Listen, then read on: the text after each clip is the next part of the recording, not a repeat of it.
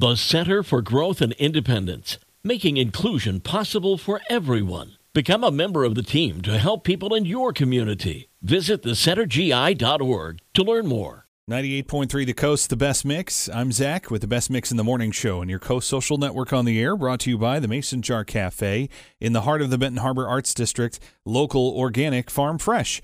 And every Wednesday morning, we speak with our friends at Berrien Community Foundation, and Lisa Cripps Downey is the president. Joins us this morning to talk about the grant tour that you just finished up with, the 5 stops that you just happened to be around Berrien County. You and Susie were quite busy out there enjoying some handshaking it was tours. all Susan Matheny. She is our program director. She is awesome. She did 5 stops all over Berrien County, telling folks about what grant opportunities they have open to them coming up this year and next year. So all over Berrien County, and giving just some good tips also on grant writing, what to do and what to avoid. But if you were there, you would have learned that we have 2 more grant opportunities coming up this year. September 30th is our For Good grant deadline. And important to know about that is the limits have just increased from a maximum of $10,000 for our major grants to a maximum of $15,000. And our minor grants have gone from $1,000 to $1,500. So we've increased those grant amounts. And then also on October 15th is the final grant deadline of this year for the Frederick S. Upton Foundation.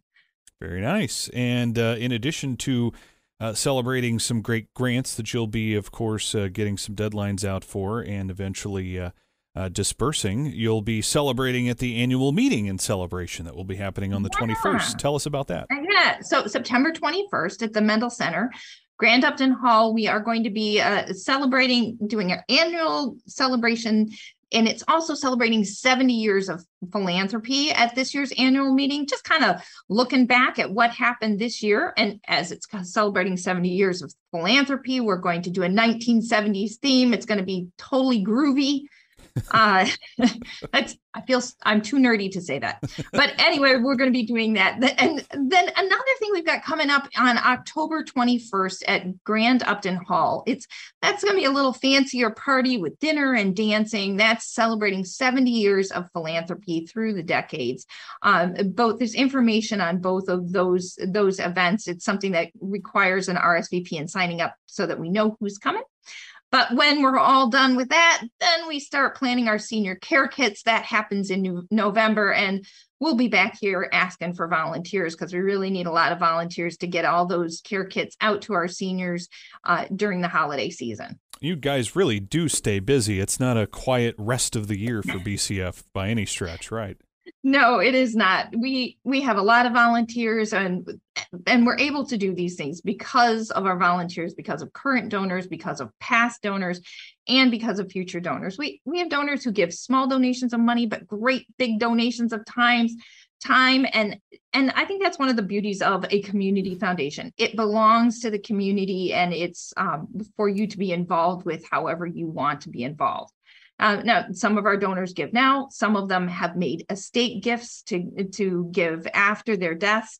But there are also, other than some of the maybe traditional estate gifts, we also have gotten some estate gifts with some non-traditional assets that those have started to come in. And that's been kind of an interesting change for us. So what are non-traditional assets? Well, when people give, we tend to think of cash or we think of stocks, but there are really other ways to gift and leave a legacy. And those things are considered hard to value assets. Maybe it can be an art collection or classic cars or jewelry. We have a donor who knows his kids really don't want his art collection. And his fear is that they are going to end up in a garage sale. And instead of doing that, he knows that he can donate those assets and at the same time create the charitable legacy using those assets that he wants to create for himself. That is a fantastic idea because the art goes on to a home that's going to really cherish it quite a bit, and the children can help, of course, be a part of that charitable legacy in that part of the fund. That's a great idea.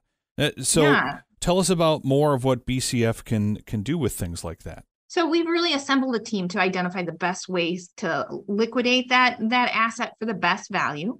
And once that is done, the charitable fund is created to continue to fulfill the donor's wishes for their very own, very personal charitable legacy. And like you said, then someone else has that piece of art who's going to cherish it just the way the original donor did. That's a fantastic idea. Really like that. I kind of want to end up with the art, but also donate to the charitable legacy too. And can you do that kind of with any asset that somebody brings forth to BCF? Sure. Depending on the value of the asset, yes. We recently received the gift of a home and the contents as an estate gift, and we were able to sell the home, donate the contents to different nonprofit organizations as requested by the owner. And now that is a charitable endowment fund that is going to continue to do the work of the charitable work of that donor. And at the same time, the owner really had peace of mind knowing that the home and contents was taken care of. So just to be clear, is it things that are just houses and cars, or is it expandable to lots of other things? It can get pretty creative. There is that tangible personal property, artwork, jewelry, classic cars, real estate, but there's also life insurance policy or intangible property like earned royalties or patent rights, intellectual property. There can be collections, things that are of value, but maybe your heirs aren't interested in, or even something like closely held business interests like partnerships or LLCs. Now, these are all really very individual gifts. We always work closely with our donors to make sure that we are valuing the items properly, and then that gift leads to the kind of charitable work, their very own charitable legacy that they want to create. That is, I'm sure there are people who are out here hearing this going, I have this thing, I have no idea what to do with it. It's incredibly complex. I feel like there's going to be so much paperwork drawn up for it in trying to, quote, get rid of it or try to extract the value from it. They're now hearing this and finding a path. So how do they contact BCF to find out more, Lisa? But you can always give us a call. The number is 269-983-3304, or you can check us out on our website, which is berriencommunity.org. Well, it is fantastic to hear about some, we'll say, different ideas about how to certainly help folks with, unique situations like this in their lives where they can help create these charitable legacies and help the memory of a loved one live on while also doing some amazing good in the community. So thank you for sharing this with us today. Really appreciate it. It's pretty informative, but really neat ideas to be able to commute these kinds of things, and that they're doing some fantastic good here in the community. Lisa Cripps Downey is with Berrien Community Foundation and joins us here on the Coast Social Network. It is brought to you by the Mason Jar Cafe in the heart of the Benton Harbor Arts District. Local, organic, farm fresh with 98.3 The Coast.